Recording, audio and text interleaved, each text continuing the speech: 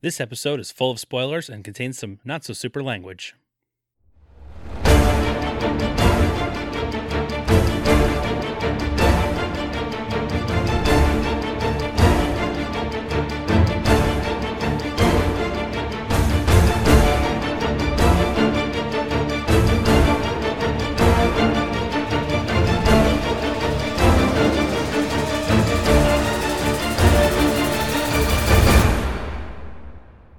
Hello, citizens! Welcome to the Fortress of Potitude. I'm Dave Michaels. I'm Brian Betts. And we are the Cape Podcasters. And this is the show that's doing this entire episode in a split. I have a chair on both sides of me. I am full-blown Van Damme split right now as we speak. And I'm doing this episode perched between two moving Volvo trucks. That's a hell of a lot more badass than just my chairs. Well, you know, do what you can do. IKEA chairs. I built them. Oh, okay. Well, I mean, did you build the trucks, Brian? I did not build the trucks. I did a split between them. That's so damn impressive. Also, very impressive on the part of the drivers of these trucks. Just keeping it a proper Van Damme distance apart. Exactly. In order to not tear that man's groinal area in twine. You never want to tear your groinal area in twine. I don't even know what his nickname would be if like that had happened. Because he's the muscles from Brussels. Yes. But if his groinal area is torn in twine. Van Damme. I am so excited this week to talk about 1994's Timecop. Directed by Peter fucking Hyams and starring John fucking Claude fucking Van fucking Damme. Absolutely. Jean-Claude Van Fuck. This movie was chosen by our lovely, lovely patrons. We raised over $500 for the Extra Life Foundation, and they hit 2 stretch goals while donating. So they got to pick this month's movie, Timecop, and next month's movie. And by movie, I mean the Ebert pick. December's pick is going to be Lord of the Rings, Fellowship of the Ring. But I don't want to bring Brian down talking LOTR, because we're talking Timecop, baby. That's right. Timecop for now. And you're not mad at me yet, because you don't know how many IMDb trivia facts there are. Okay. Are there as many IMDb trivia facts as Jean-Claude Van Damme has abs? Not quite. Okay, so there's not 24. Got it. That's how many there were on IMDb. Total. Oh, that's actually kind of wild too then. Have you ever seen this thing before? No, I've never seen this movie. And how has your life changed since you've seen it? I've just been doing a lot more splits while trying. I purposely wore shorts this episode. Watch. I'll show you. Ready? Watch.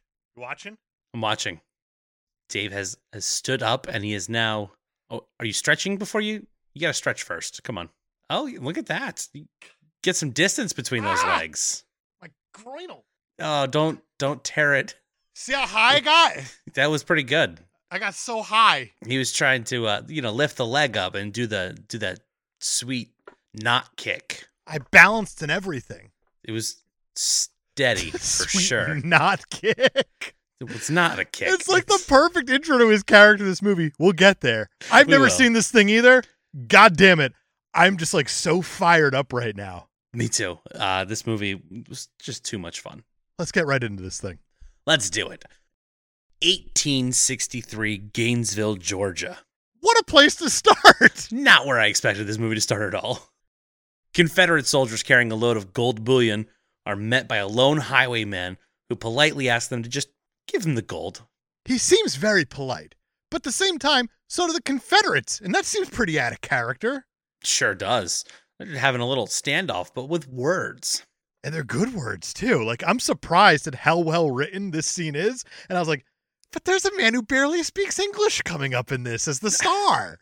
What are we doing putting all these good prose and phrases in here? You're wasting them.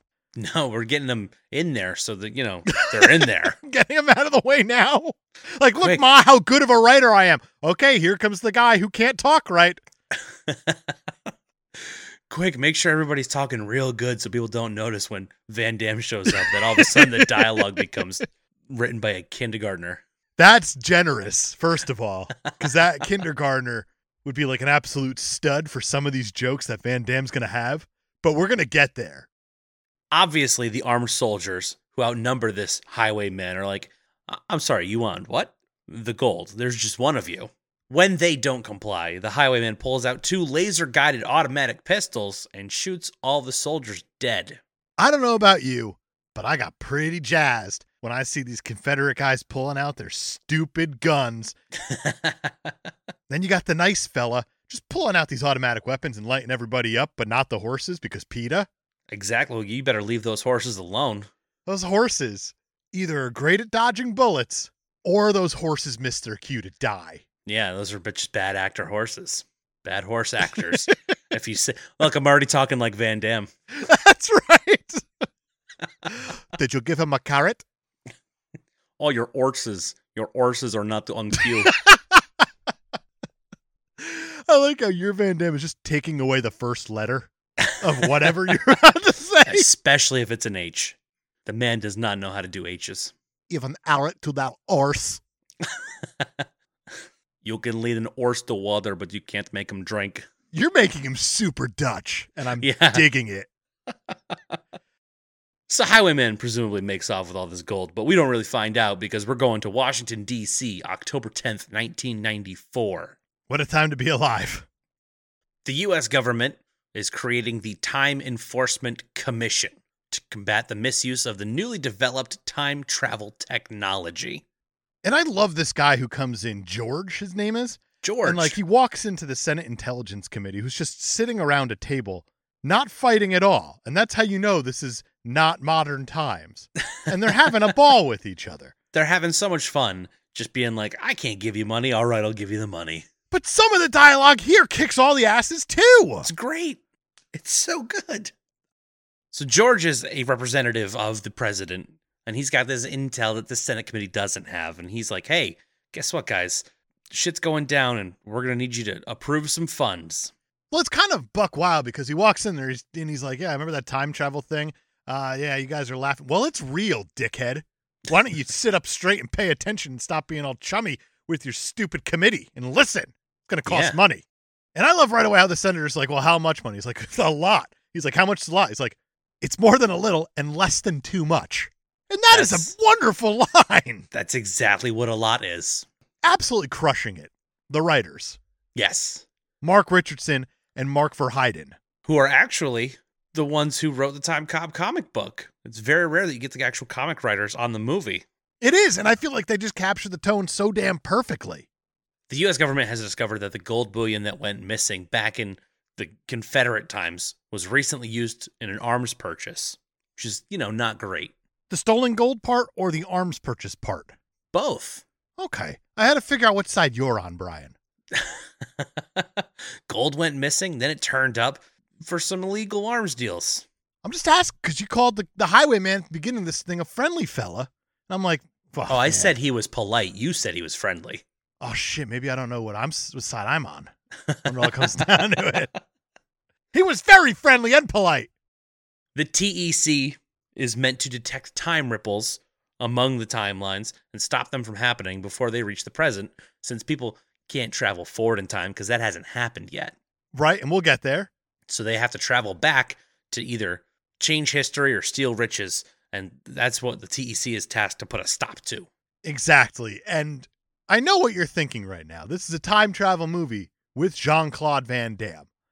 I'm going to need you to just maybe tell Logic to go sit in the other room until we're done with this episode and just enjoy the ride. Yeah, maybe just turn your brain off and go like, yeah, time travel, got it. Got it. We're going to be in this time, then we're going to be in a different time, and nothing else should matter around that at all because time travel is fun.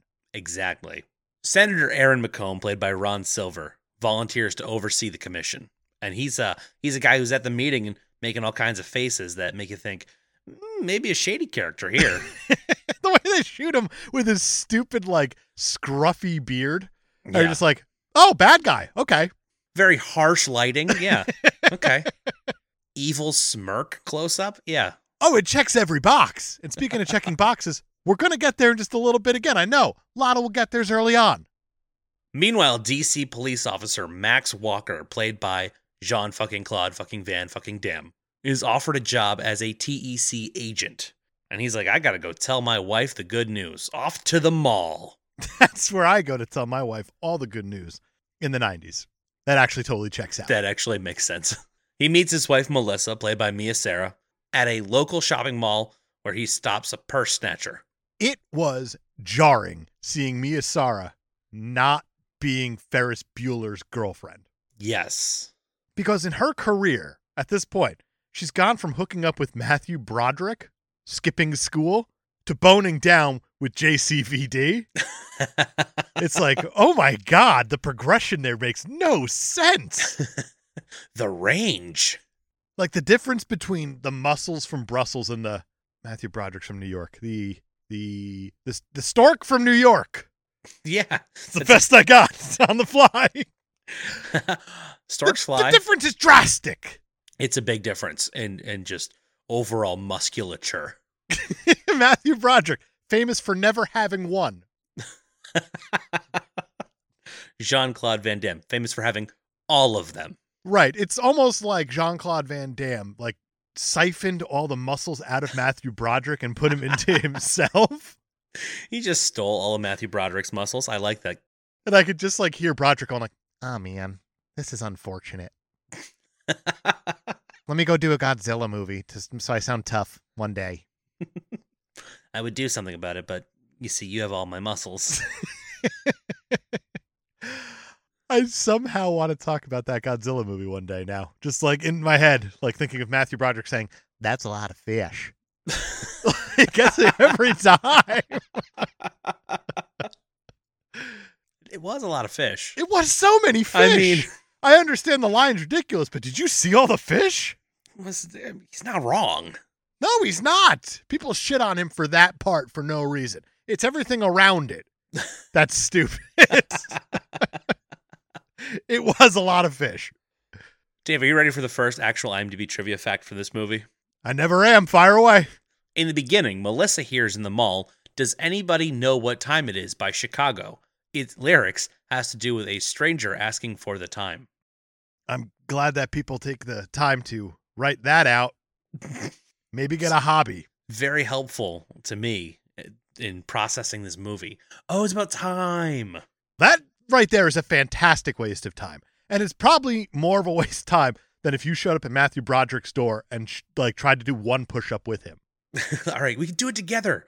Come on. He wouldn't do it. He wouldn't be able to get up. I'm convinced of that. I believe it. He'd go down, and that boy would stay down. I live here now.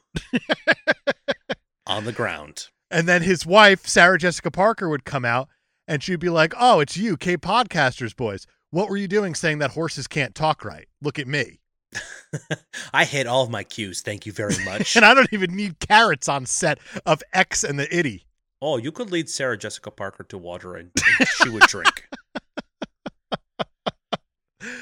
Oh, boy. Now she would definitely say that to us. Oh, without a doubt she would. We made it worse. We did make it worse, and that's fine. I didn't realize this episode was going to take a turn on the Broderick Parker household. I did not realize that they were a thing. So they have been married since 1997, according to Wikipedia. And that's how little I care about the affairs of Sarah Jessica Parker and Matthew Broderick. And let me find all the pictures where they look happy. Hold on, looking. Hold on, looking. Hold on, looking. Why don't you do your next talking? I'll keep looking. Maybe let me. I don't know if I'm going to find one. You just interrupt me when you find it. Oh, God, Broderick with a mustache. Now, you'll never see me happy again either. Why? Do you want to see this thing? I don't know. It I think sounds you like do. it's going to haunt my dreams. It might. I'm sending it to you right now. Boom. You got Broderick stashed. Oh, no. No. Yeah, it's like it doesn't grow in all the way, and it's not the same color as his hair. Yeah. Why does this picture looks like a serial killer and his mom? It's him and Sarah Jessica Parker. Like she's defending him. Like, no, even though he killed those people, he's still a nice boy. Yeah, just don't look underneath the porch. Don't do it. Yeah, he dresses in clown makeup every now and then. That's not important. Just leave our porch alone whenever you see Matthew Broderick with a mustache. All right. Well, now that I'm fully terrified, may never sleep again. Didn't Matthew Broderick kill someone? Is that a thing? I don't know. I'm pretty sure it's a thing. I just Googled Matthew Broderick and car accident popped up so damn fast that, yeah, he absolutely had to have killed someone. And happen. I love the way that, like, the first article pops up because it's like a weird Captain Ahab, like, way of describing it. Like, the roads were wet in Ireland. Oh, no. Where they wanted to drive on the right side of the road. He crashed a vehicle holding 2 local women. The locals died. Broderick got away just fine. So he just invaded Ireland, killed their women, and came back. Boom, boom.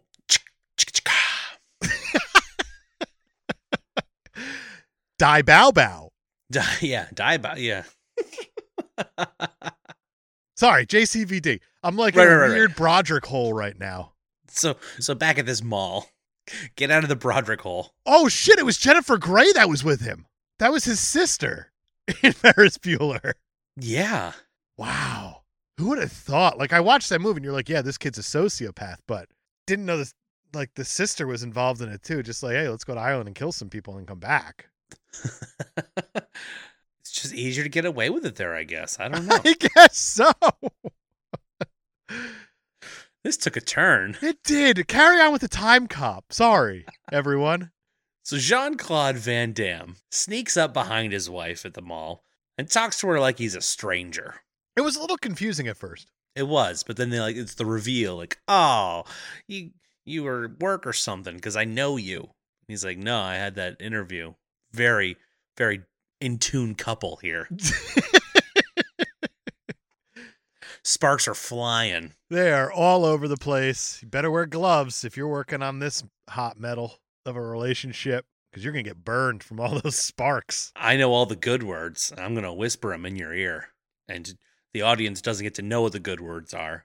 But hold on. I got to go put my foot in this guy's face for a second. Oh, God. All right. So a man on rollerblades steals a purse from an old lady and starts skating away and gets stopped by a big old Wolverine boot that's just up there. Just it has no business being that high and that still. And you're just like, all right, you know what? If you're going to introduce a character, fine. I feel like that works, you know? I just love that before this guy even steals the purse, he's like, oh, rollerblades? I gotta go fuck with this guy. And then sure enough, the guy steals the purse and just somehow doesn't see a man lifting his leg in the air as he skates toward him. Directly in front of him. And I want to know what, like, the direction is there. Like, on set when you're talking to JCVD, do you just say, and do the leg thing? Yeah. Pose like you're kicking, but not. But don't kick. Just do the Stop. pose. It's very impressive. Do that. We like the way you balance on one foot. And having a boot in your face, I guess, is enough for you to be like, you know what? I'm going to go home and give this nice lady her purse back. Isn't JCVD a cop, though? He doesn't even bother arresting this guy. He just says, that was a big mistake. Oh, there's the good writing. I've been waiting for it. But then the guy just gives the purse back, and the old lady's just like, tisk, tisk. And then everyone goes on with their day. Exactly. The old lady's like, she like begrudgingly says thank you to the purse robber. And then she turns and gives an honest thank you to Jean-Claude Van Damme. Like, what is happening here? I have no idea how crime works in whatever world we're in. He just smiles and says, all right, go about your day. No crime happened here. No crime's happening anywhere in this world. Because you got a purse snatcher who gets a boot in the face, and Matthew Broderick's killing ladies and getting away with it. It doesn't make any sense. It's pandemonium. Law and order. It's gone. It's out the window. Dun dun. It's done. That's right. After all of this, JCVD notices that there's some 3 odd-looking punk old men staring at him. And he's like, that's weird. I'm going to walk away. Like, nothing's weird about that. And then turn around, and they're going to be gone and still just go about my life. Like it's no big deal. So he and Melissa go home, and they do the sex. They do the sex hard, though. Yeah, they do.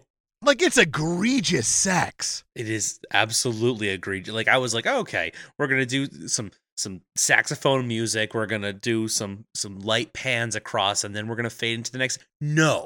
No, we're zooming in on all the bits. I am fully convinced that Tommy Wiseau in the room was hoping to capture this type of vibe for his sex scene. This is exactly what he was going for. It's just instead Jean-Claude Van Damme has all the muscles and Tommy Wiseau's naked body looks like it's just a sack full of pebbles. Because it's just weird shapes and bits about. It's kind of like, you remember Stretch Armstrong's like villain, man? How you had to like pump him up and he got weirdly hard and that shouldn't ever have to happen? I don't remember that, and now I'm traumatized. Yeah, well, he did that, and it was, I don't know what was in there that made it do that, but it was like a weird texture inside that made it feel like it was hard. And that's Tommy Wiseau's body. It's gross. That's a visual for sure. Enjoy that visual, everyone. You're welcome. Be haunted by it, like I will from now on. It's just going to be nonstop Tommy Wiseau's body, naked body, and Matthew Broderick's mustache. Oh, God, if you put the two together. Ugh. And Sarah Jessica Parker trying to look happy. Impossible. Never going to happen. Later that evening, Max is called into work while Melissa tries to tell him some heavy-handed important news. She really takes her sweet time with this. She does. She's like, I have to tell you something. Don't leave. Don't take the next half an hour to leave without me telling you this very important thing I have to tell you. Right. The phone rings, and this is one of the weirdest phone rings I've ever heard because it doesn't ring so much like in a pattern. Like when a phone rings, it goes, pring, pring, pring. Right. This phone, it rings like, pring. Please, don't answer that phone. We just did the sex. Please don't answer it. Pring. Pring. But I have to. Pring. So it only goes between lines. It's super insanity. Convenient. It's a very polite phone that doesn't interrupt you. That's right. It's like that highwayman. Exactly. He created a phone in the past. It's called the Excuse Me phone, and it's just very, very polite. Great manners. Waits for an opening and says, hey, you have a call. No, go on. I'll tell you again in a second. I'll wait for you to finish your sentence. You have a call. It's genius, really. And I think what's weird about this scene, besides the weird ringing phone, the polite phone, is that instead of just telling him what her news is, she just gets dressed and goes downstairs and broods. Yeah. While Max Walker, like, puts on all of his police gear. Like, there's plenty of time here. There so were much very, time. very naked people. So much time. But instead, she's going to just go downstairs and be upset that he won't listen to her news instead of going to work, even though they were both just asleep a second ago. Exactly. She could have told him any time during the day, really. Right. In between thrusts. You got the time. It was slow sex. It would have killed the moment. Oh, you're saying it was a moment. Okay. That's all right. You do you. The weirdly aggressive moment. It was weirdly aggressive. So as Max leaves the house, he's immediately ambushed by the same weird old punk dudes from the mall earlier, and they kick the shit out of him. Yeah, JCVD doesn't do any fighting back. No, he's Let's just go like, with. All right, you landed a good hit, and now I'm just going to go limp, I guess. He hit me right in the one muscle that's not trained as well as all the other ones. I'm going down. And then just for good measure, they shoot him in the chest. They absolutely do. And I know what you're thinking here, film watcher and listener. Surely you're not going to kill JCVD off that fast. That would be crazy. And you're right. My favorite thing about bulletproof vests is that they only work if you unbutton your shirt after you get shot. And Roger Ebert makes a point of saying that because he says that this movie is a harvest of entries from Ebert's little movie glossary. There are so many that kind of check the box. He said the bulletproof vest rule is also illustrated. Whenever a character wearing such a vest is shot, he always falls and seems to be dead only to be alive a moment later, after which it is obligatory that he unbutton his shirt and look at the vest so that the grateful audience can see that he was wearing it. It is one of my favorite tropes of all time. It really is up there. I'm in so much pain. Let me open up this bulletproof vest to the air so I can relieve some of that pain. That's not how it works. So the old punk guys, after they shot him, they go inside the house, and they're going for Melissa now, for reasons, even though the guy they were presumably after is now dead. Max gets up dramatically and runs toward the house, and just before he gets there, the whole thing blows up. It really escalated quickly. Super quick. Like, all the bad guys are definitely still inside, and that place just blew up. Well, they're like upstairs in this like window that overlooks, and you see all the bad guys surrounding Melissa, and you're just like, oh, he's going to go in there and save the day. And then the whole entire house explodes, throws him backwards. And I love how Jean-Claude Van Damme has the same exact grunt for being shot in the chest while he's wearing a bulletproof vest, and when a house explodes on him. Yeah. He says like, yeah, sure, Ugh. yeah. He's nothing if not consistent. That's very true. He's a professional, some would call it.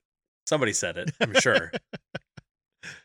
Cut to Wall Street, October 30th, 1929. We're in the midst of the Wall Street stock market crash, Black Tuesday. And a man named Lyle Atwood, played by Jason Schombing, pulls up a 2004 copy of USA Today from his briefcase, calls up his guy and says, "I'd like to purchase some stocks, please."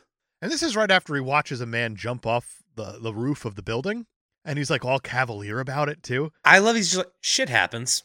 Yeah, and he just keeps carrying on about his day. That's how he makes jokes about it with the guy, the elevator attendant.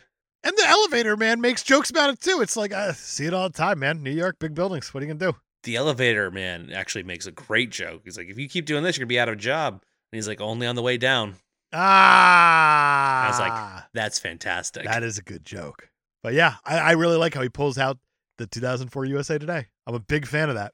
Yeah, they made it really super subtle too, because they zoomed right in on the date, but only after he pulled out his modern day headphones. And he did a lot of things to be like, hey, is this guy from this time? I'm not sure. So this guy is taking advantage of the stock market crash and just buying up a bunch of stuff to make himself some money in the future. Max, now clearly older and now working for the TEC, walks through a portal and confronts his former partner, Atwood. Well, we know that he's older because while a lot of movies would use like makeup to show 10 years older, which probably wouldn't look like that much if you're like a 30-year-old Jean-Claude Van Damme and then you're a 40-year-old, I doubt it's going to look like much of an aging process at all. So instead they said, 2004. Yeah, mullets will still be in. They're definitely poised for a comeback. 2004. What a futuristic haircut from the 80s. I love the predictions that this movie makes about technology and things in the future. They can get awfully bold. We will get there. Oh, yes. Atwood calls his bodyguards, and Max takes him out no problem because he's Jean-Claude Van Damme, and they didn't hit that one muscle. I love the one guard is like, yeah, I went 9 rounds with the, what's his name, famous boxer from the 20s. Oh, God, I love that so much because he puts his fists up in the way that the old school boxers do. He goes old-timey boxing. I've gone to pop, pop, bang with Paul Giamatti. Oh, yeah, with my curly mustache and my bike with a very large front wheel. It's basically the type of person who would say aeroplane. Aeroplane. Yes, exactly. And meanwhile, Jean-Claude Van Damme would be like, aeroplane. Oh, God. Aeroplane. Don't put the plane in your mouth. That's not what an oral plane is. It's not a thing. What are you saying?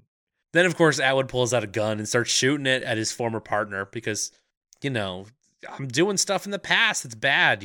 I can't get caught. And he almost shoots his secretary. It's a whole scene. It is a whole scene. It's a very long, quote-unquote, fight scene. This is a very futuristic gun. Every gun in the future has laser sights on them. And it leaves the biggest hole you've ever seen in whatever it hits. Yes. And it runs out of ammo super quick. Yes, it does. And then Walker interrogates Atwood to reveal who he's working for. And he's like, Senator McComb, the evil guy from the opening scene. Remember him? Shocker. He needs money for his presidential campaign. But Atwood is terrified of McComb's threat to send hitmen back in time to kill his entire family, even his cat. This is the part where you usually say cinema cats. I don't remember seeing a cat, though. Yeah, we don't see the cat. He just mentions it. That should be enough for cinema cats. They love their cats. They sure do. It's like, the final musing, don't threaten people's cats in the past. That one came right from the top of my head, and it felt real. It did feel real. I have to imagine that's as much thought as they put into it, too. Yeah, that checks out. So Atwood refuses to testify, and instead is going to jump out the window, since that seems to be all the rage these days. As he's falling from the skyscraper, Walker jumps after him and catches him because gravity is different in the 20s. And he teleports him back to 2004. And I love it because Walker has like this vest on. And when he opens the vest just a little, he pushes a button and it creates like the portal to bring you back. Yeah. To where you came from, I guess. And that's what he does with Atwood here as they fall for forever. But I have so many questions about how the time travel, how the ability to do it works.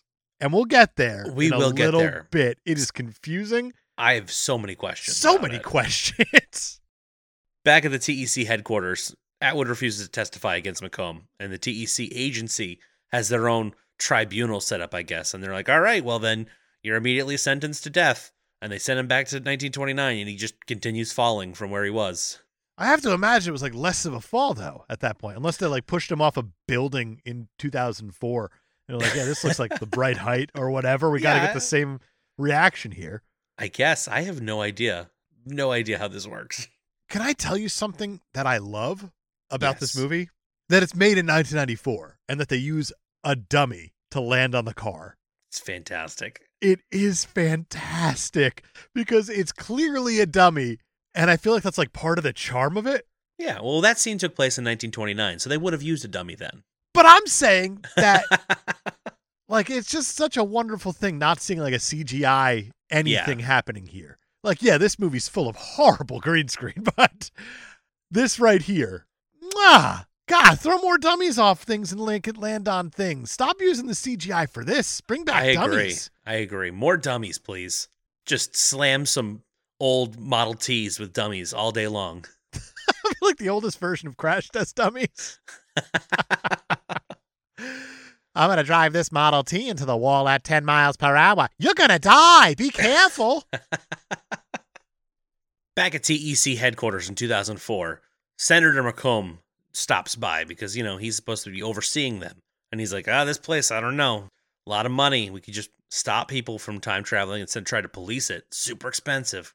And that's sort of brilliant for a villain. To oversee the main antagonist to your plot? Well, he has the ability to shut it down because he's the one who started it. Right. And he recognizes that, hey, if nobody's chasing me, then I'll have the ability to time travel without anyone trying to foil any of my plans. Exactly. But I think that's just brilliant. It's pretty clever. I agree. His visit has another purpose too, though. Because as we know, Walker just brought in his former partner who was working for McComb. So he's like, I got to find out what Walker knows. And Walker basically tells him, I know everything, putting himself in danger, which is probably not a very smart move.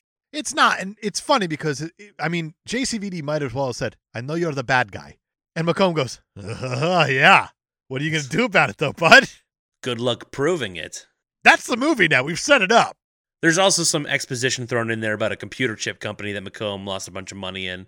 And the same matter can't occupy the same space theory, which has never been tested, but it says it in the books, so. Right. Chekhov's plot point, for sure, there. That has to come back, and it will, with a fury. Let's set up these pins so we can knock them down later. McComb leaves the facility and orders his aide to have Walker killed. Well, kind of. He's like, you should go have a talk with him. The kind of talk that a man doesn't forget, because he's dead. So subtle. I love villains. They need to get all that money so they can buy TV time, because that's what wins elections. I mean, he's not totally wrong there, but how much money do you need if you're already this loaded from pulling off this scheme time and time and time and time again, literally? What more do you need? Apparently $1 million more to get that sweet, sweet ABC airtime in 2004. That doesn't seem like much. It doesn't. But in 1994, it was a lot of money that they thought it would be a lot of money in 2004. Instead of, just being good with your campaign funds, it's a lot easier to just go back in time and change some stuff and make the money that way. That's actually fair, but hold on to your butts here. $1 million in 1994. You ready? You sitting down? Mm-hmm. 1.8 million today. Boom. Good luck. Wow. Good luck raising that in more than 2 seconds. Well, that's why you go back to the 20s to raise it. The stakes are like so low here. It's amazing. I need to be on TV more so I win the election. Like if number 2 were in the room here hearing this, like Dr. Evil has just said he needs $1.8 million or $1 million, whatever, to go on TV. It's like, that's nothing. We could do that. Like, that's easy. Oh, yeah. I could just pull that out of this fund over here and just move it over. And done. There you go. Paid Congratulations. For it. You're going to be on TV, Dr. Evil. All right. $1 million. Perfect. Excellent. Max goes to his boss, Director Matuzik, played by Bruce fucking McGill. Thank you for giving the fucking. I was honestly worried for a second. No, he absolutely deserved it. He tells him that Atwood named McComb. And he's like, oh, You sure about that? He's like, yeah, it was definitely McComb behind it. He says he has half the agency, and I believe him. And Matuzik's like, he doesn't have me. And then Max says, nothing.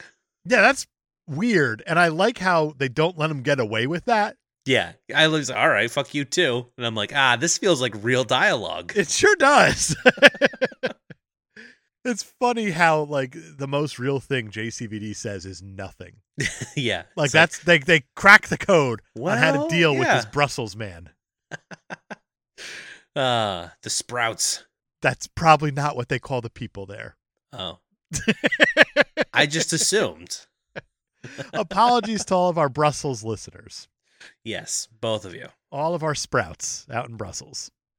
I kind of I'm gonna double down on it. Actually, I like it. They're Sprouts now. How have they not leaned into that if that's not what they're actually called? Like Brussels, famous for a little fountain of a boy that pisses. That's not nearly as big as you would hope. Start calling yourself the Sprouts. Exactly. It's perfect. You know, all of your Olympic teams, the Brussels Sprouts.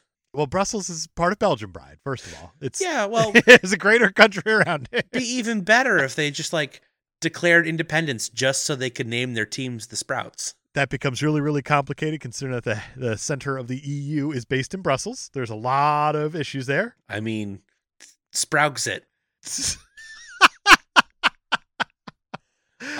It sounds both threatening and adorable. I don't know how I managed to combine those two words in one go, but you're just a wordsmith, just like Jean-Claude Van Damme. Sprouxit.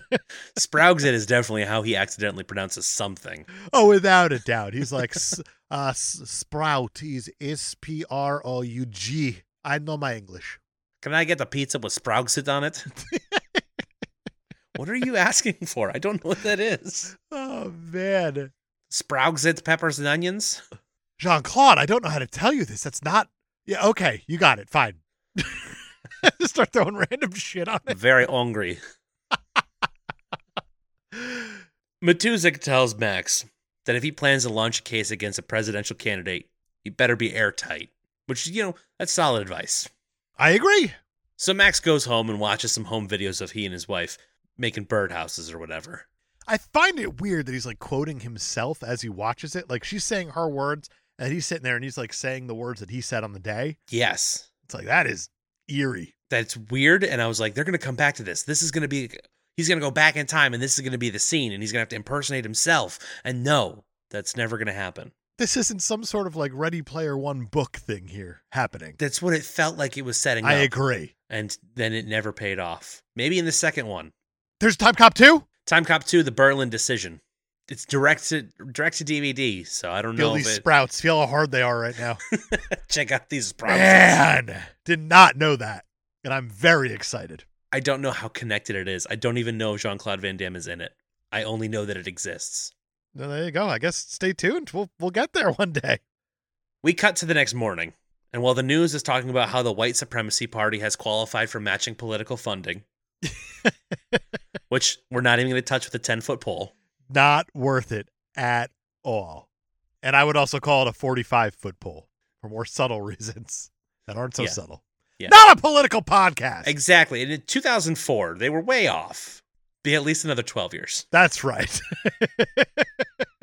So these two assassins break into Walker's apartment, and one of them tries to tase him to death, but the other one, he's got knives. He sure does. He brought a knife to a split fight, really. I think is what it comes down to. I like that Walker basically brought a shirt to a knife fight. He did. I think the crazy part about this is that we've all seen your like Musketeer movies or whatever, where they have these eloquent sword fights and whatnot with like these blades that are long and you can hit people with it from distance. Yeah. I have never, ever, ever seen that with hand knives before until I saw Timecop from 1994 directed by Peter fucking Hyams.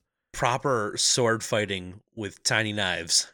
If you look up best knife fights ever of all time that should have won Oscars for Everything for Eternity, it would just be Timecop from 1994 that pops up. It won the Academy Award. This is a proper knife fight that they're just like going wild on each other here. I didn't even know you could do that. I had no clue. I thought it was basically just walk up, stabby, stabby. That's it. No, it's not. And they even have that one moment where like the knives like connect and they're pushing them towards each other. Like you would They with do sword. all the things. Everything you'd expect from a sword fight, but smaller. But a lot smaller with a man with enormous muscles. Oh, this guy's jacked. He should be able to just push this knife anywhere he wants. And I love the one part too where the bad guy is just like, they're having a knife fight. They're holding each other off. And then he just pulls out a second knife. Yeah. It's like, but doesn't use them simultaneously at all. you should be using...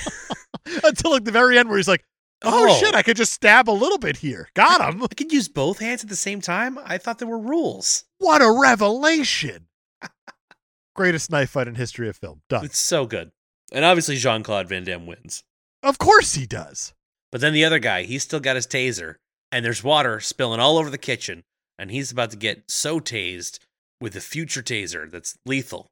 Because that's where the people in 1994 saw tasers going in the future. Exactly. That's where they're going to invest the money for a lethal weapon, is a hand taser. Everything I love about the non-lethal taser, we should take that and make it lethal. That sounds like a bold idea. So this guy tries to tase him while he's in the kitchen in the wetness, and he just does a split on the kitchen counters. He jumps up and does his perfect split in the corner of the kitchen. That lazy Susan is looking up at him just going like, Van Damme. Now I know why I'm called a lazy Susan. I can't do that shit.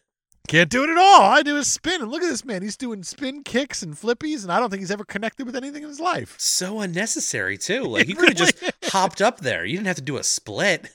But obviously, the taser goes into the water, zaps the guy who's holding the taser, because that's how that works. And then he passes out, I guess, because I don't think he's dead. He's not dead, and we only know that because of what happens next. Oh, Jean-Claude Van Damme throws him through his own apartment wall? Yep. Just for good measure. Just to be sure. Out in the hallway of the apartment building, we meet Sarah Fielding, played by Gloria fucking Rubin. Deserved. She is Max Walker's new partner on account of his old partner, jumping from a building. Yep, doing the bad thing and then having to die for it. Yeah, exactly. So while he's still investigating McComb to expose him of corruption, he gets partnered up with Sarah from Internal Affairs. They're looking into him because they're not so sure that he wasn't somehow in on Atwood's deal or something. Or something, right.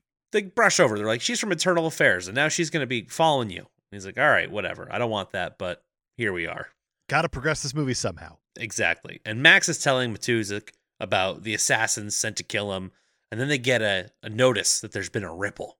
So they run over to Ricky's office, played by Scott Bellis, and they interrupt him in his VR porn to find out where the ripple is coming from. I want to know who in the writing of this said, hey, do you remember the creepy grandpa from the Star Wars holiday special? Let's do that. Can we get that one guy from the X-Files? Can we use him? He looks like he's kind of creepy. Perfect casting. I have an actual IMDb trivia fact about this. Yeah, I bet you do. The VR porn, which in 1994, that's pretty apt of them to suspect that might be coming down the wire. Well, it's really, really bold of them because what would VR porn have been like before that? Like a virtual boy with just like red lines everywhere and just like, this is not hot. I have a headache.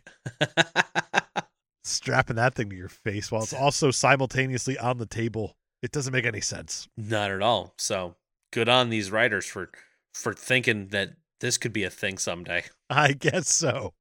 Anyway, the actual IMDb trivia fact. The virtual reality nude scene was originally supposed to be a nature documentary about beavers. They got close. However, the off-site film team got drunk on the evening of shooting and ended up in a strip bar. The next morning, they woke up realizing they had missed the bus to the nature reserve and instead had to film one of the dancers they had met in the club the night before. Is that actually true? There's no way of knowing for sure. Oh, man, that's amazing. Because if it's true, I love they're like, we need a beaver scene. We can film a beaver scene. That's some sort of like strange wilderness stuff right there. Yeah. Yeah. So I hope it's true, but knowing IMDb, who knows? Who knows? Walker and Fielding are sent back to 1994 to investigate the ripple because they find out it's happening in Washington, D.C. And this is where I get a lot of my questions about this movie, about how to go back in time. Same. Because the way that they do it here is that they get in some sort of rocket car on this track that drives towards this, I don't know what to call, a rune, if you will, from like an Elder Scrolls Yeah. game. I have Yeah. no clue what this thing is. Some sort of monolith with a wall behind it. And they strap themselves in. There's no explanation to any of this. No. Fielding is freaking out about how this action go down. Max Walker is not. They're worried he's going to fall asleep. There's even that joke in there, like, hey, Yeah. looks like he's just like yawn away from going to sleep. But I love how this rocket car takes off. It drives directly to this wall, and then it just disappears. Yeah. Like it has to get up to 88 miles an hour or something. Something like that. But then when they appear in the new time of 1994, they're just walking. There's no car. The car is gone. There's no car at all. What?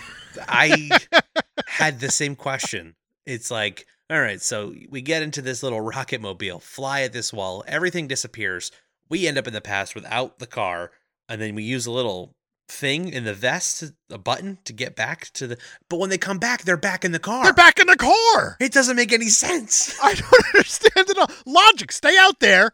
I'm sorry that I gave you the chance to walk through that door. Stay out there. It's like the car waits in limbo for them to try to return. I don't know.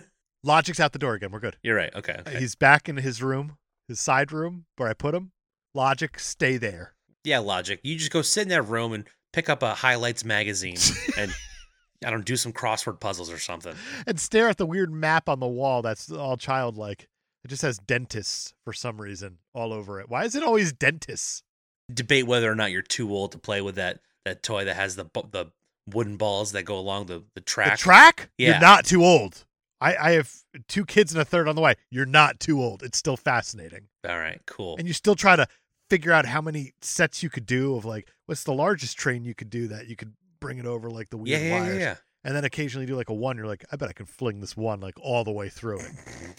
I'm glad to know that you have no qualms with just sitting down at the kids' table and playing with that. Absolutely not. My daughter gets very upset because she looks at me. It's just like, it's my turn. I'm just like, you fuck right off.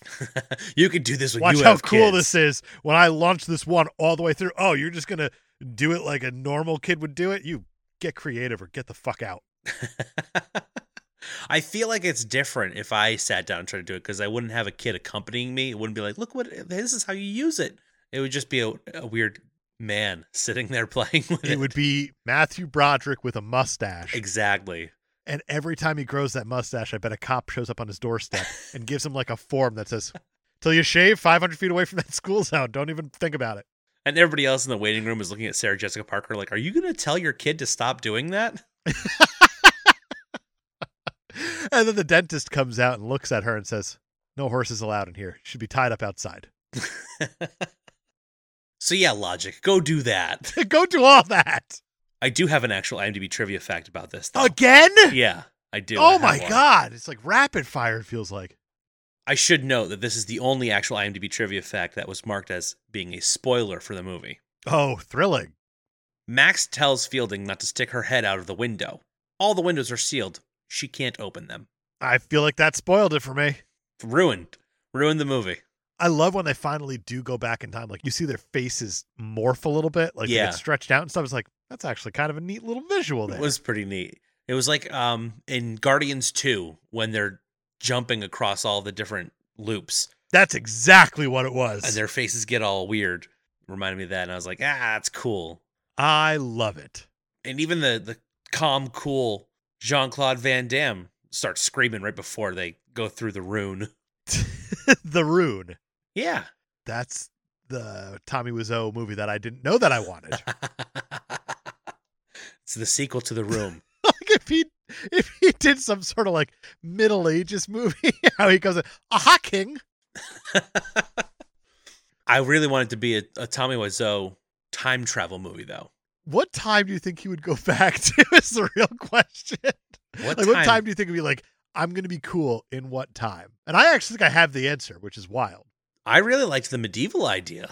I think it would be the medieval idea, or he would go back and try to befriend James Dean. Oh, absolutely. Because he has a bit of an obsession with him also. Yeah. And that's a weird buddy comedy that I didn't know I needed. I would watch the hell out of that. Just time traveling Tommy Wiseau trying to befriend James Dean. I'm in. All day, I'm in. Yeah, I kind of need that yesterday, actually. Let's call the studio. Let's get this made. With time travel, we can actually get it yesterday. It's true. Can't go forward. Can only go back. As long as we have a shot-for-shot remake of that sex scene from this movie, but with Tommy Wiseau. Oh, yes, please. Just zoom in on that ass. How much money do you think you'd have to give Mia Sarah to even consider it? Not even do it, but consider it. More than we could afford, for sure. Any studio budget, they'd be like, oh, no, we're going to have to pay this poor woman a lot. This movie, Timecop, cost $27 million. That's probably the starting bid for a sex scene with Tommy Wiseau. No, that's just to get her in the door, to hear the pitch. We'll give you $27 million just to entertain the idea. They throw on an extra mill at the end just so you could do the You Are My Rose song again. Just like in the room. It's like, what's the chorus of that song? You are my rose, you are my rose, you are my rose, you are my Rowos. Rowos. The movie's a masterpiece. It's so terribly good. You have me like thinking about the medieval idea, though. Like, if it was Tommy Wiseau in medieval times, I feel like it would be like the Daniel Craig part in A Kid in King Arthur's Court, where he's like the hero of it, and he's like trying to guide the kid along the way. Something like, or almost like an idiocracy situation where they think he's like a genius. Oh, he would love that so much. But really, he's giving them terrible advice.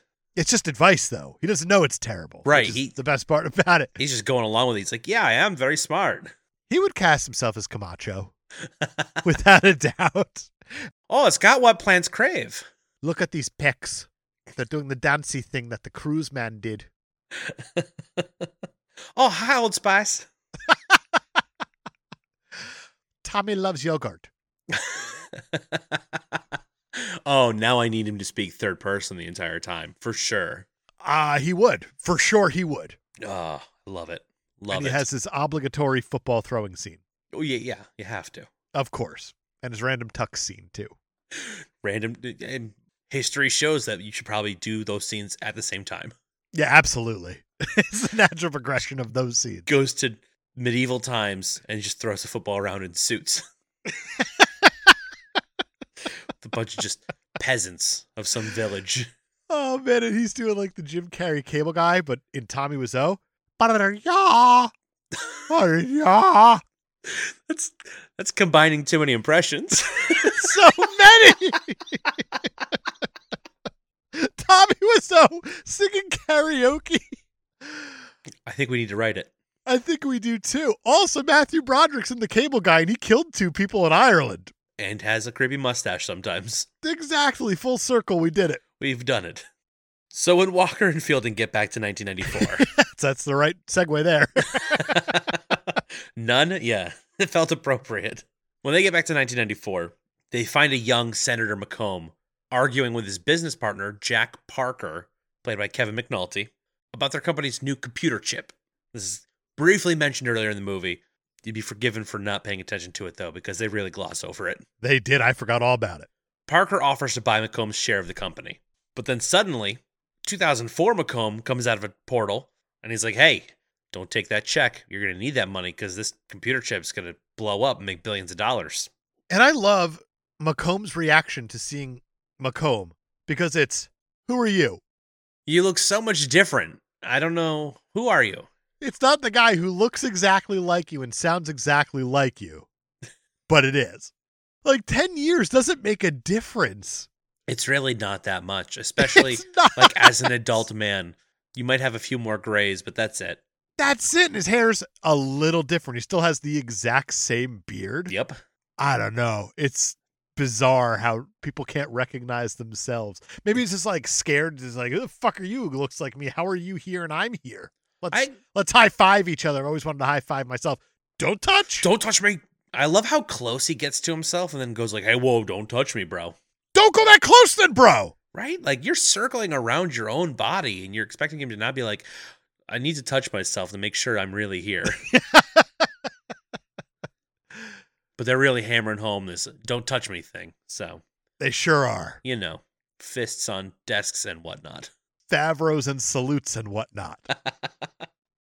Walker announces his presence in the room and holds a gun on McComb. McComb's like, yeah, well, that's all good, but you're up there and I'm down here. I'd like to see how you get down here without taking that gun off me.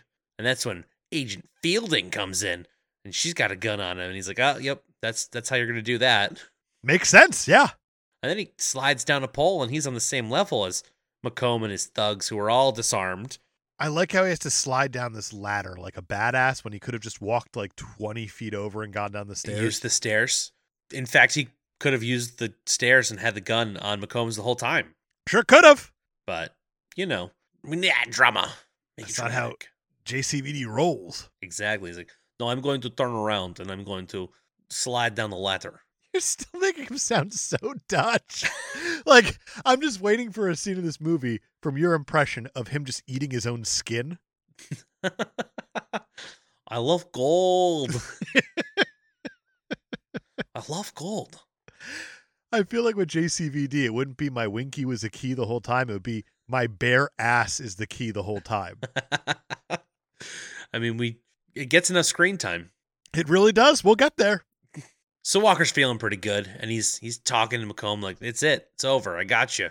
But then, there's a little bit of a double cross happening here, because Fielding turns her gun on Walker.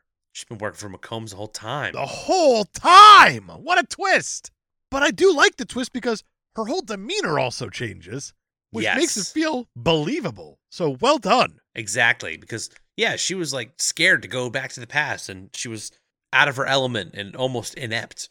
And then as soon as she turns on him, she's like, yeah, no, I'm a badass, actually. Have been this whole time. Exactly. So a whole fight breaks out, obviously. McComb kills Parker, wounds Fielding, attempts to kill Walker, manages to escape back to 2004. Somewhere along the way, Walker injures the young McComb, and then there's a scar on the old McComb. Whoa, he rippled him. Yeah, he rippled his face. When Walker returns in 2004, he finds that things have become worse. But not much worse. It's not like a Back to the Future Part 2 Biff Tannen situation here. Right, he hasn't gone full on into 2016. Exactly. It's just like a little worse. Yeah. But also a lot worse. But the scale of it that we see, not that bad. Right. The stakes have risen, but it's not hopeless yet. Exactly. McComb now owns the computer company. There's no record of Parker, so now he has all these billions of dollars, and he's also almost guaranteed the presidency with his finances and approval rating, and the TEC is being shut down due to budget cuts. And there's also no record that Fielding ever existed. Bad guy's kind of winning. Yeah, he's winning by a lot right now. Walker realizes he has to fix things, so he hijacks the original prototype time machine, which is what McComb had been using to make his illegal trips to the past, with the help of Commander Matuzik. And Matuzik doesn't even know who this guy is for the most part, Walker. Yeah, he's like, I know you work for me, but what are you talking about? We're best friends. Yeah, it's kind of confusing, and I think only Bruce McGill could pull this off. Yes. Because he's just so damn charming. Yeah. And the scene lasts for so damn long. It does. I also we have an alternate timeline Ricky here who doesn't watch porn at work. He wears a suit. It's great. It's how do you differentiate a guy who watches porn at work from a guy who doesn't? I don't know. He wears a suit. He wears a suit now, and his hair it's still long, but now it's in a ponytail, and he prefers to be called Richard.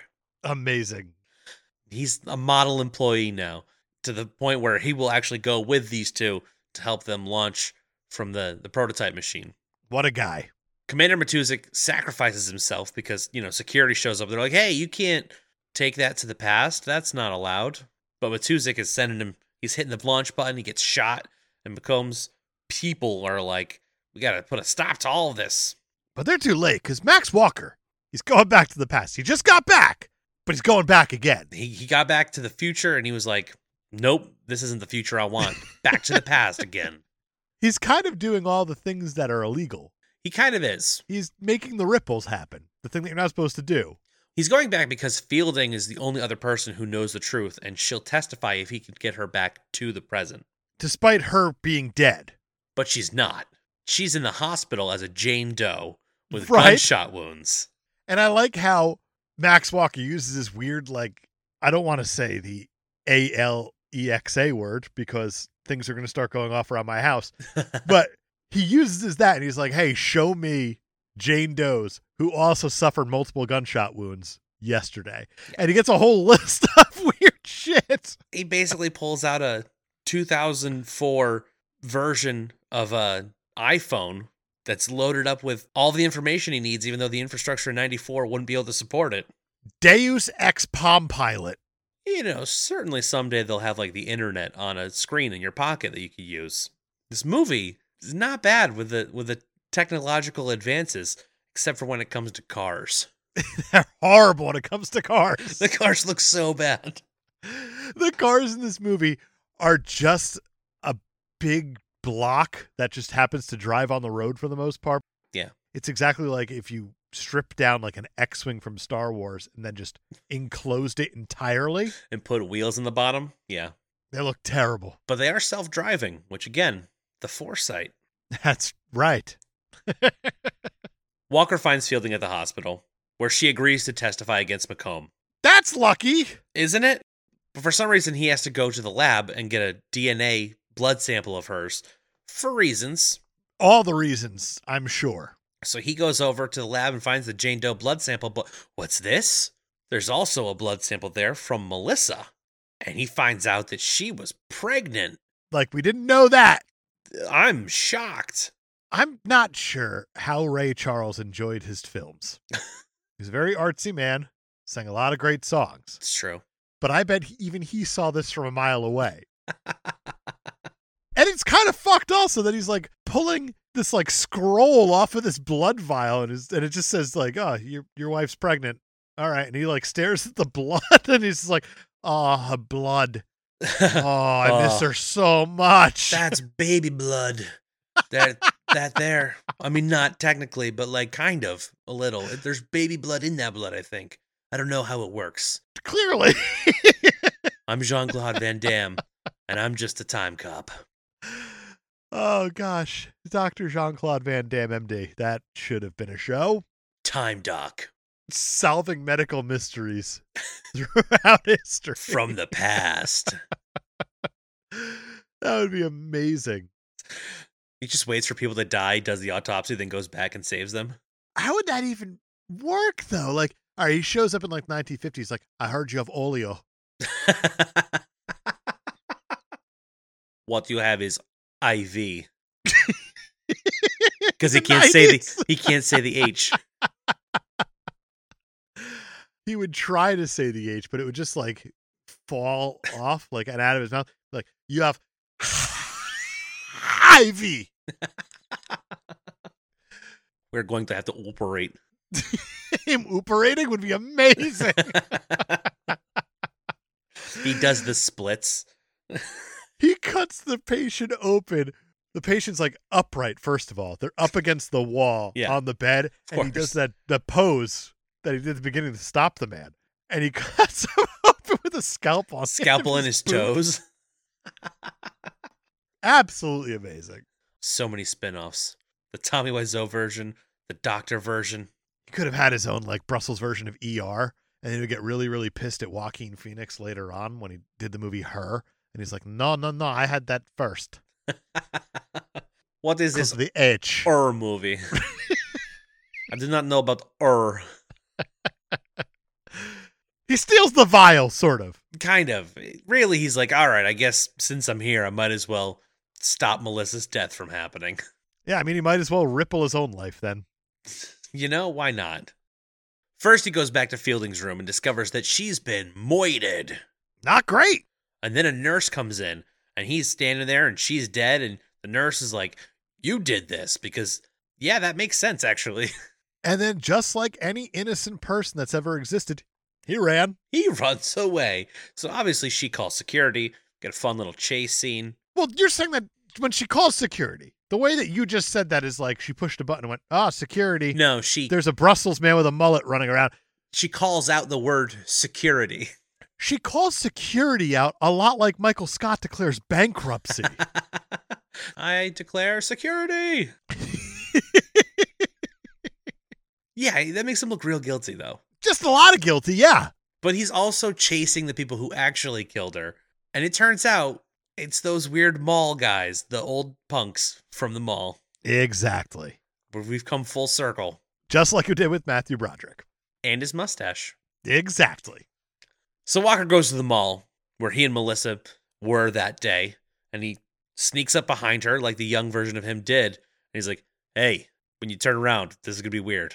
And I like when she turns around. She's like, who are you? It's like, how the fuck don't you know? Nobody recognizes anybody in this movie, even though they're the same person. And she's like, what happened to you? It's like, the guy just has a mullet and looks a little older. That's it. His wrinkles are slightly more pronounced and his hair's longer. People are idiots in this movie. It's been a particularly bad day at work. It doesn't sound like that. You look tired. I mean, who are you? Unbelievable. He manages to convince her that it's him from the future. And he's like, you gotta tell me about the baby thing. She's like, you know? I saw your blood. I'm from the future. Of course I know. She's like, what about me? We're happy and alive, right? And he's like, yeah, for sure. Don't worry about you're it. Totally a living person after tomorrow. Yeah. Yes. We cut over to the Senate building, right? That's a thing. It's a thing. 1994, Senator McComb gets a message from his secretary, and he reads it. And he's like, oh, this is important. Cancel the rest of my meetings for the day. I'm getting out of here. And oh, yeah, when I'm president, I'll send you a picture, hun. Well, all right. Later that night, McComb's thugs break into Walker's home, just like before. But this time, the older Walker is waiting for him. He's kind of like standing guard unofficially, if you will, because he happens to be there. He's like, yeah, I might as well do something. Right. And also, now that he knows that the people that came after him were just McComb's thugs, it started out as a ripple anyway. You might as well unripple the ripple. That's right. Double rips. That's 2 rips make a right. That's what they say. So his younger self doesn't know he's there, and he's like, Melissa, stop him from leaving like you did the last time, because you were so good at stopping him from leaving before when we tried this. But this time she actually does, so I don't know what's different, but... I don't know what's different either. She gets him to stay. She does get him to stay, and it didn't seem all that difficult. No, which makes me wonder... due to the dressing of the cop going to work and having plenty of time. Plenty of time. And also, she manages to tell him this time, too. Like, oh yeah, by the way, pregnant. Just like stops him like it's no big deal. And he just goes, no, that's great news, hon. I'm not going to go to work at all. It didn't take much for him to stay at home, did it? It really didn't. So I guess all it took was an older version of him to stop by and say, try harder. That's all it was. All I need is you from 10 years from the future to come by and tell me just to try a little harder. That's it. That's what marriage is made of, man. That's all I'm asking for. Just try a little harder. I don't need much. Just a future version of you to remind me to do the things I should be doing. It's good we're communicating now.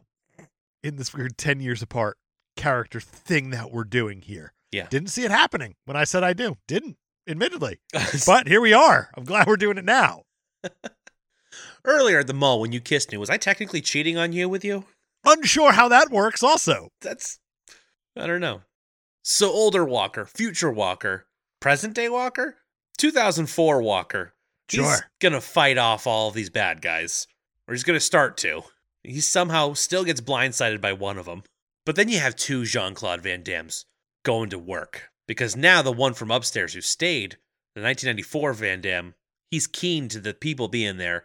He's not taken by surprise like he was the first time. 2 Van Dammes.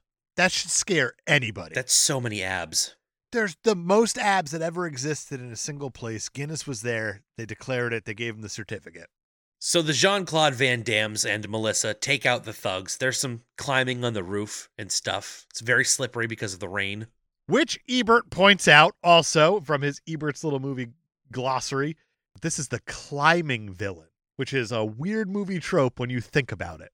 It is. Hey, we got to get you up on the roof so we can have that dangle scene. Just villains like to climb things at the end of this. At the end of movies, just in general, not even just this. It's true. It's a lot of like, hey, we got to get up to the roof so we have a dramatic fall scene. Exactly. I'm immediately thinking back to The Crow, where it's like, yeah, we got to get him to the roof of this church. That's exactly what they did, and they dropped him, and then he bled a river of blood. Sure did. Filled a whole gargoyle fountain. Exactly. Those aren't easy to fill. So the Jean-Claude Van Dammes and Melissa take out the thugs. I like how the 2004 Jean-Claude Van Damme is like wandering through the woods like he doesn't know where he is, even though it's his old house. It's very weird. But they eventually take out all the thugs one by one, and they're left with Macomb. Right. And this is Ebert's last stop on his little movie glossary tour, because this here is the talking killer. Of course. Because Ron Silver just explains every little detail about his plan instead of just killing people. He sure does. He's like, hey, it's going to be like the 80s all over again. The top 10% is going to have all the money, and the bottom 90% are going to have to emigrate to Mexico for better living. Is that how it works? According to this guy. All right. 2004, Macomb takes Melissa hostage. In 2004, Walker finds Macomb holding Melissa. He's like, oh, that's the wrong move, man. Now you've really made me mad. But then Macomb sets a time bomb. And that's the last thing you want when you're in your house and you already know it's going to blow up.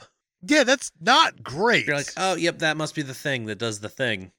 So Macomb has no qualms with just blowing the place up, knowing that he will have defeated his nemesis and that the young version of him is safe and will still go on to be president.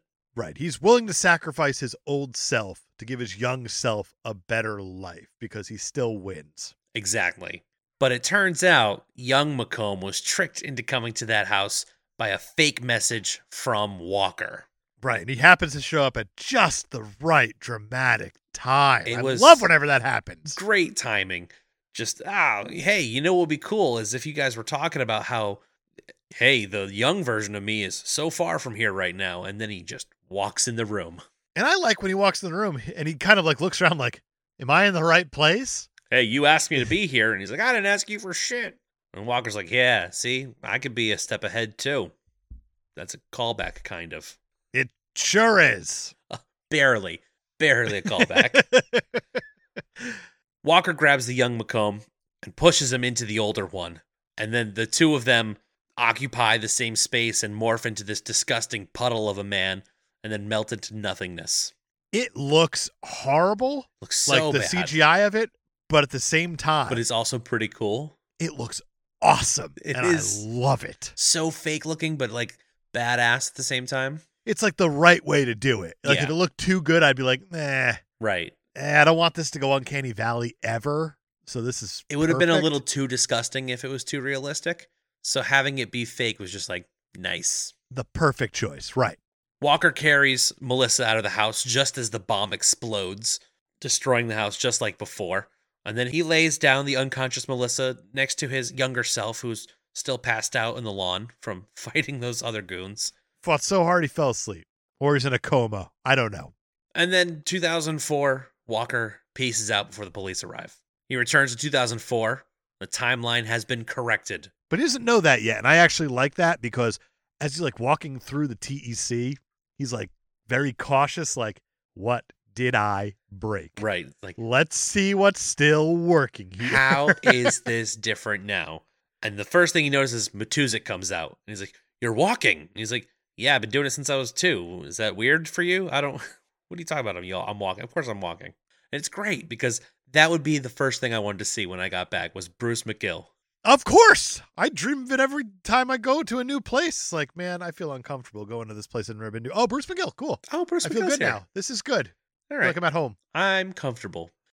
The TEC still exists. Fielding and Matuzik are alive. Macomb doesn't even exist anymore, though. So it's like, it's honestly the ideal scenario. It turns out that he vanished 10 years earlier after canceling all his meetings one day and just left. They never saw him again. Right. It's like going for a drive in Ireland with Matthew Broderick. Hopefully it's like his mustache. It's probably not there, and it's only in a select lot of pictures that I saw. It's in so many. It's so gross. Oh, no. Things like a caterpillar that won't fucking metamorphosize or whatever. Like, turn that thing into a butterfly. Get it off your face. If there was just a butterfly on his face. I have to imagine that Sarah Jessica Parker has a tramp stamp because she just seems like that type of person doing Sex in the City. But he could take that tramp stamp off of her hindquarters and he could slap that on his face. It's a butterfly on the upper lip. Right. He takes it right off the literal horse's ass and just slaps it right up there. It's perfect. I hope she doesn't go for a ride with him in Ireland because I feel like we've already beat this joke dead horse of a joke. Like, that's his weird move. Hey, sweetie, let's go to Ireland. Want to go for a casual drive through the Irish cliffs? I've never been to Ireland. I don't. You don't know the geography. That's just all you got. You know, there's cliffs. They show up there in Dublin, and Jennifer Grey's just waiting. It's like, oh no. I mean, I've seen Sopranos episodes like this. This isn't good. You're supposed to be, uh-oh. Man, horses can't swim. She's done for. I've played enough of Oregon Trail to know she's not fording shit. Matuzik tells Walker to go home. So he gets into his ugly car and says, take me home. And it brings him back to that old house that didn't blow up. And he's met by this child who's like, Daddy's home. Right, and the child's way too old to be picked up and held for as long as he's being picked up and held for. Yes. It's like a 10-year-old, and he's just like holding him like he's a 3-year-old. Like, you know exactly what I'm saying. Like, yes. The kid's too old for this. And the kid probably knows it. He's like, Dad's being weird today. Why is he holding me like that? Oh, then again, I mean, if you're as strong as Jean-Claude Van Damme, maybe you just hold the kids a little longer. Maybe. You could do a seesaw if you just like put a pole up his ass. He could keep that split all day. I will be lifting you up until you are 27 years old. That's what I call it. And also there's Melissa. She's alive, which is happy, you know? And he's missing about 10 years worth of memories. And that's going to be fun to explain throughout the rest of their marriage. That's actually a very, very good point that I think of. So they go inside and Melissa tells Max that she has something to tell him. So clearly she learned nothing.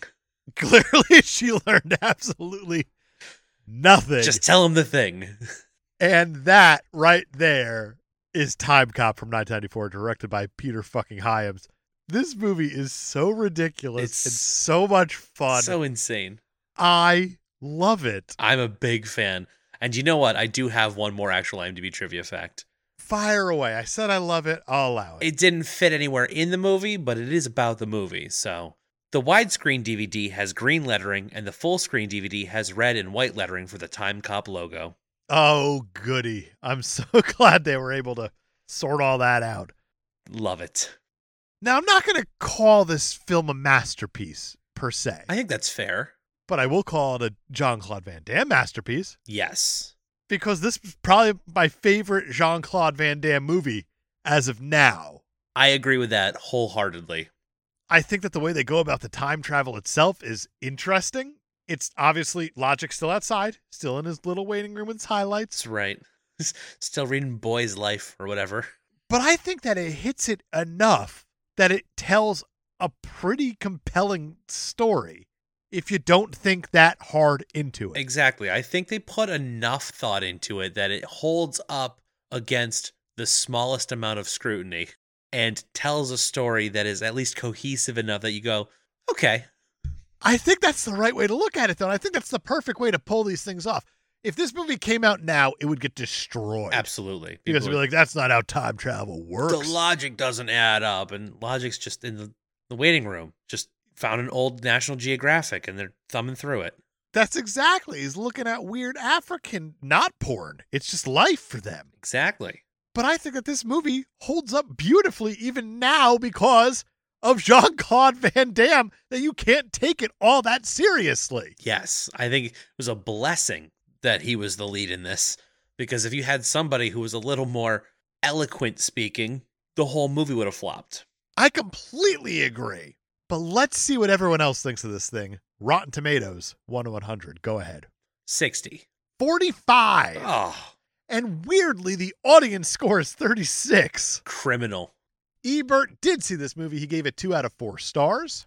He says, more than most movies about time travel, Timecop invites you to meditate on the logical contradictions of the genre. It begins with the organization of time enforcement police laboring to prevent the tampering with time. Their job? Stop villains from tampering with the past and producing catastrophic results in the present.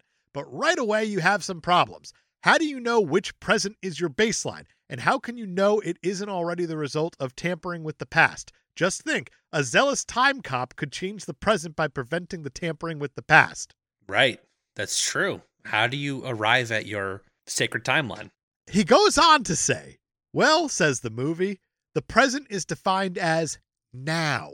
That is because you can travel back in time, but not into the future because the future hasn't happened yet. Yes, but once you do travel back in time, the present becomes the future. That has not yet happened. And furthermore, how can a traveling time cop return to the present from the past without, in effect, traveling into the future? You see what we're up against here. All very good points. He totally gets it. And yet it didn't take away from his enjoyment of this movie. He thought that it copied a lot of things that the Terminator did in terms of its basic premise, but it built on a lot of really fun ideas and Jean-Claude Van Damme. The folks on Amazon.com were a little less forgiving. That's to be expected. This movie has a 4.6 out of 5, which is really, really high for this. Yeah. But it's 73% 5-star, 2% 1-star. I only pulled one. Okay. Because a lot of them, again, are broken DVD, yada, yada, yada, because it's a bit of an older movie. I got the widescreen version, but it had the white and green logo from the full screen version. Ah, gosh, that sounds so frustrating. I need to yell at Bezos right now. From August 3rd, 2019, long, not a very good story. Nudity could have been left out as it made it embarrassing to watch with others. It's funny you say that because I did pull this up on Cringe MDB. I'm very curious to see what they had to say. This movie is certified cringeworthy with 87.5% of the audience giving it a cringe score. Because that's so high. there's a sex scene. It says no to nudity, which is not. That's not a good sex scene then. Also, it's not accurate to the movie. Very true. And it says no sexual violence. It does give you safe movie alternatives, though, which is my favorite part about this website. I'm like waiting to hear you say like, oh, well, you got The Land Before Time. Nope. And then you have We're Back, a Dinosaur Story. Then you have The Good Dinosaur, because it's just labeling dinosaur movies apparently in my idiot brain canon. You almost have the algorithm figured out. It's just, there's no time travel involved with any of these movies. Okay. Safe movie alternatives include Doom, Harry Potter and the Prisoner of Azkaban. It's a time travel movie. Planet of the Apes. Time travel movie. Star Trek First Contact. The Matrix.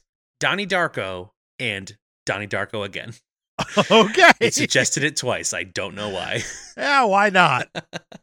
That is fascinating to hear. And also, watching nudity while you're surrounded with others watching nudity, it's only weird if you make it weird. It's true. Always remember that. That's the way you should live your life. It's only weird if you make it weird. Don't make it weird, guys. This is you from 10 years in the future telling you, hey, don't make it weird. Wish somebody would have told me that 10 years ago. Ah, man, how do I go back and tell 10 years ago Dave to don't make it weird? He's just going to be like, who are you? He'll be sitting there just watching this movie going, I'm making it weird. Like, oh, God. That's gross, past Dave. Yeah, I'm embarrassed by my old self. Should have gone back 20 years, future Dave. You fucked up. Could have corrected that weird ripple early on. Just as long as you don't occupy the same space. It's true. It said he started in media ripple instead of going all the way back to the root of the problem. On Letterboxd, people love this movie. Good. From April 28th, 2019, largely abandons the Einstein-Rosen bridge theory of time travel in favor of the less widely known but still promising Van Damme split. It is very promising. That was really hard to read without laughing. I bet. From January 8th, 2013, 10 minutes in, we get a Muscles from Brussels ass shot. 20 minutes in, he does a mid-fight split like it's the most normal thing in the world. It just isn't a Van Damme film without them. I love the Windows Movie Maker special effects, but it's still a paradoxical cesspool filled with paradoxes and things that are paradoxical.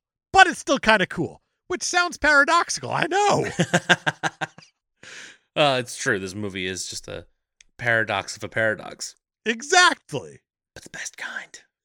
From March 1st, 2021, I was going to give this movie 2 stars, but then it had a scene where 2 guys melt into a screaming blob of many faces and limbs while vaporizing into time and space goo, and I was extremely satisfied. 5 stars. Went full Cronenberg, 5 stars. Absolutely it did. And from January 7th, 2018, the time travel mechanics and rules are, well, all screwed up and wrong. But the roundhouse mechanics are on point. This isn't a science fiction movie. This is classic Van Damme action. I love all these people who are like, that's not how time travel works. But at the same time, they go, this isn't how time travel works, ... But fuck it. It's a fun movie. Right. And on that note, let's give this thing a super stuff score. Let's do it. First up, story and motivation. It's totally fine. It is serviceable. It's enough to make a movie. Yeah, an enjoyable one at that. I'm going to go with an easy 0.5 because it doesn't become a thing that he's trying to like get his ex-wife back until the very end. Like it's just Right.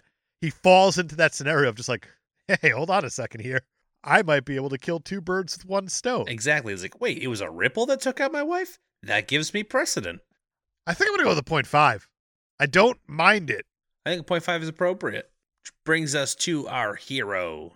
It is JCVD Max Walker in this.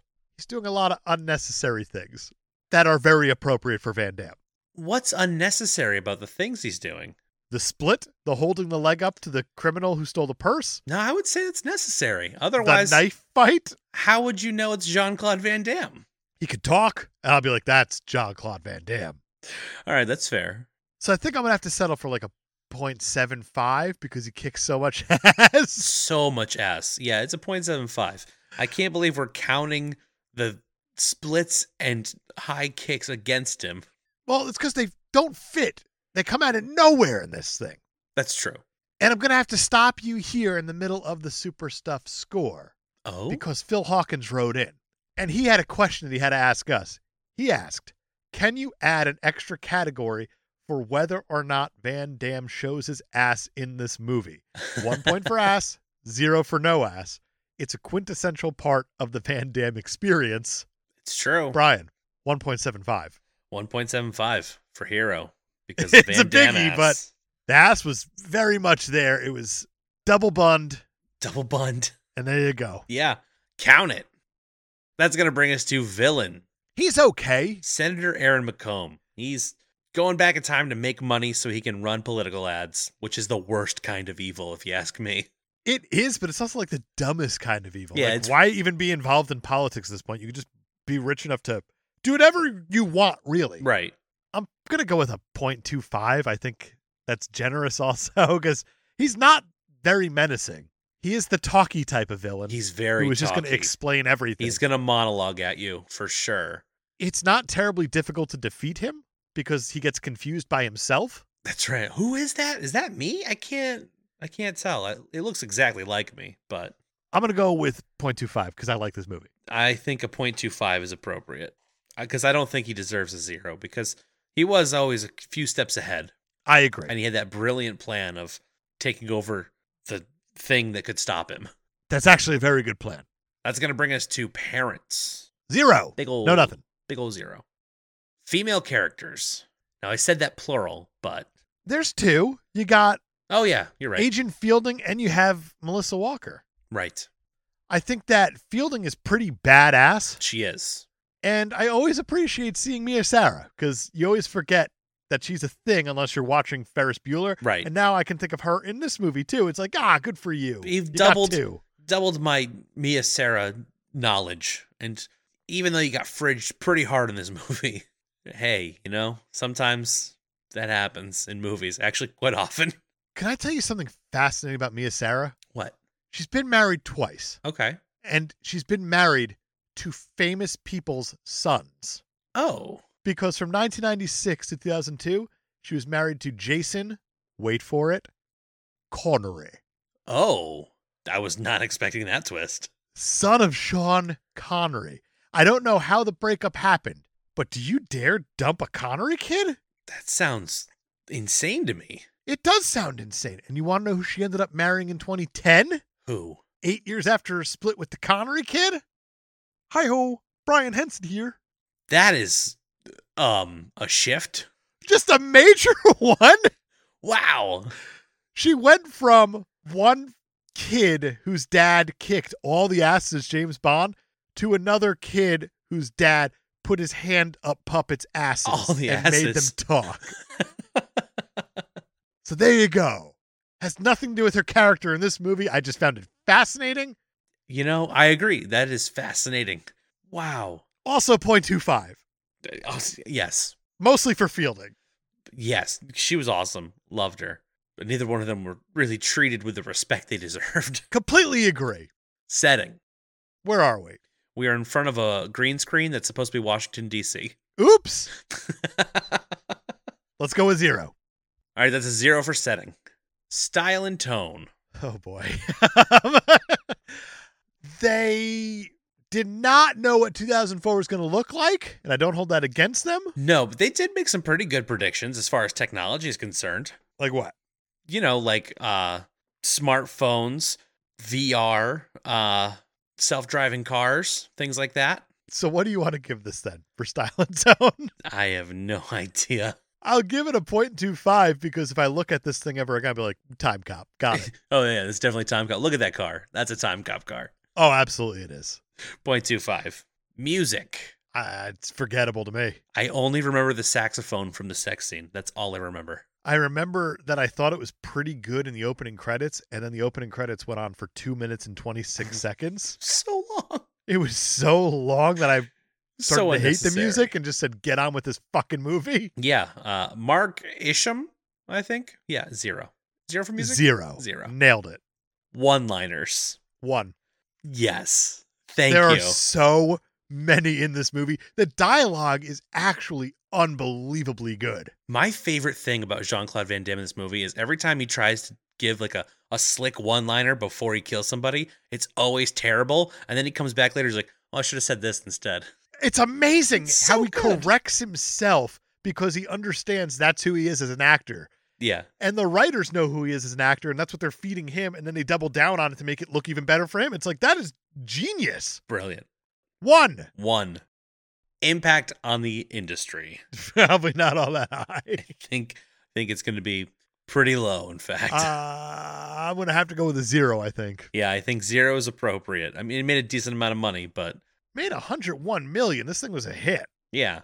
And it got a direct-to-DVD sequel and a short-lived 7-episode run of a TV show. So Yeah, 0 sounds about right. that is going to give Timecop a total score of a 4. Nailed it. Yep.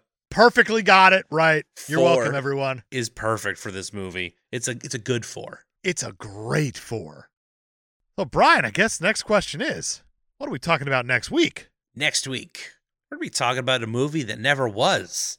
We're talking about a documentary, our first documentary, about the death of Superman Lives. What happened? It is a wild documentary. We've been asked a lot about what we thought about this mythical Tim Burton directed Nick Cage Superman movie, and we finally get to talk about it. It's about time. And if you want to watch this movie before we actually talk about it, before you hear the episode, you can go on YouTube and watch it with French subtitles. Yep, that's true. But it is so well done and the story's so well told in it. And you realize just how nutty it is and how weird and unique it would have been. Yeah, I'm really excited to talk about this one. I've been dying to talk about this one for a while, so stay tuned for that. Until then, be sure to rate, review, subscribe. Join us on Patreon this month for Smokey and the Bandit. Email us your questions and comments to capepodcasters@gmail.com. We actually got one here coming to us from Cubicle Monkey. He says, hello again. I listened to the Armageddon episode on Friday, and I have a stupid IMDb trivia fact and question for you. Okay, mixing them together. I like it. Armageddon is famous for Aerosmith's I Don't Want to Miss a Thing, but Bruce Willis also has a band, the uncreatively named the Bruce Willis Blues Band. Uh-huh. It's the Washington football team of band names. Nailed it. Now let's imagine an Armageddon reboot where Bruce Willis sings I Don't Want to Miss a Thing and Steven Tyler is the world's #1 driller. Oh my God, that's amazing. Is this the better Armageddon movie? Would Steven Tyler save us or would we be doomed? Where does this alternative Armageddon rank in the Criterion Collection? I'm thinking in this version of like how, when they're drilling down and they're just finally about to break that mark. You have all that tension building. Yeah. The drill keeps going. They're counting it down almost I don't remember how many meters they had to go down. I don't either. But then just as they're about to get there, you have AJ yelling like, are we there? And then I know we're here. Yeah.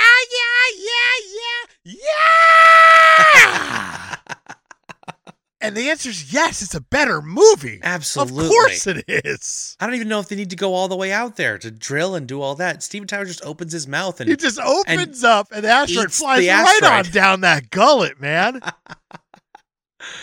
I'd watch it. Absolutely, I would. And that Steven Tyler's drill has all those like weird like streamers coming down from his drill just like he has on his mic stand. Oh, yeah. The thing looks like a stationary baton from like a floor routine in the Olympics. It's ridiculous. It's a better movie. It's a with better Steven movie. Tyler as the driller. And, I think Bruce Willis could have used the charting song. He could have. Fantastic question. Thank you for that Cubicle question. Monkey.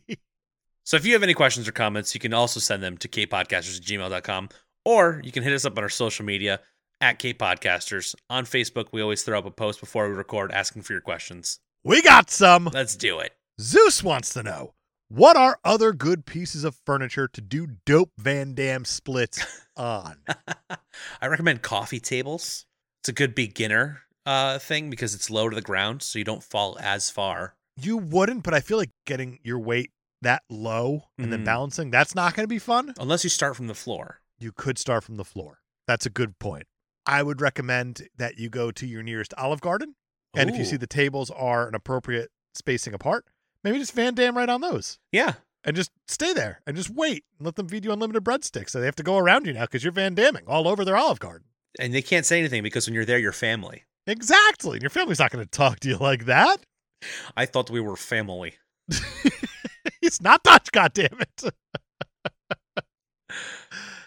Do you remember when everybody was planking?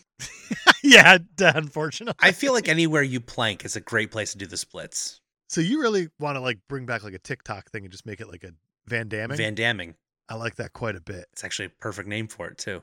That's amazing. Like you can go down the New York City subway and just Van Damme across like the escalator all the way up. I love that. Just annoy everybody. It'd be perfect. But also people would be like, that's super impressive, but I hate this person. That is super impressive, but you got to fuck all the way off. It's insane. Last question we have is from Captain Spoiler Micah. He asks, what are you going back to change in 2011 given the opportunity? I'm going to make sure that Tiger Blood never happens. Just get to Charlie Sheen early and just stop the whole thing. All the Charlie Sheen stuff did not have to happen. That was during his whole freak out, wasn't it? It sure was. That's kind of brilliant. I mean, I hope he wasn't asking for something personal. Because personally, I'd be like, who are you? I don't recognize you. You're 10 years older. It's impossible to recognize yourself after 10 years. It's true. I'm me blind when it comes to that. Everybody is. It's well documented. If I were to go back to 2011, I would find Adam Sandler and lock him in a cage for a full year so that he could not make Jack and Jill. Oh, that's totally fair. Thank you for making me not make that movie. He deserves to be just imprisoned for his own safety and the safety and well-being for everyone outside as well. I like that you're going full Minority Report pre-crime. You have to when it comes to an Adam Sandler movie. Like, he should be able to read the script and be like, no, I'm going to Minority Report this and decline to do this movie. But he doesn't. I feel like you'd salvage so much of what was potentially still a viable career at that point. Exactly. He wouldn't have to like sell his soul to Netflix and That's what I would do. That's what I would change. I would save Adam Sandler. That's noble of you. Is it though? Is it worth it? I don't know. What would we have gotten instead? That's a great point. Everybody, thank you for your questions. Brian, you got anything else? I just want to say thank you to all of our patrons that helped out with the Extra Life Foundation. Everybody who joined us on stream and donated. We raised a ton of money last weekend. It was great. It really was a great time. And as a team, we raised over $9,000. It's insane. which is nuts. It's wild.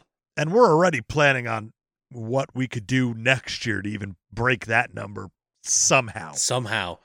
Yeah, we've already started talking about that, which might seem a little soon because I know we've just been hounding you guys for the last few months about give us money, donate, join our Patreon, do this, do that. But it all went to a very good cause. So it absolutely did. I'm very proud of everybody. I'm very proud of our patrons for upping their donations and their subscriptions and everything. Yes. It all goes to a great place.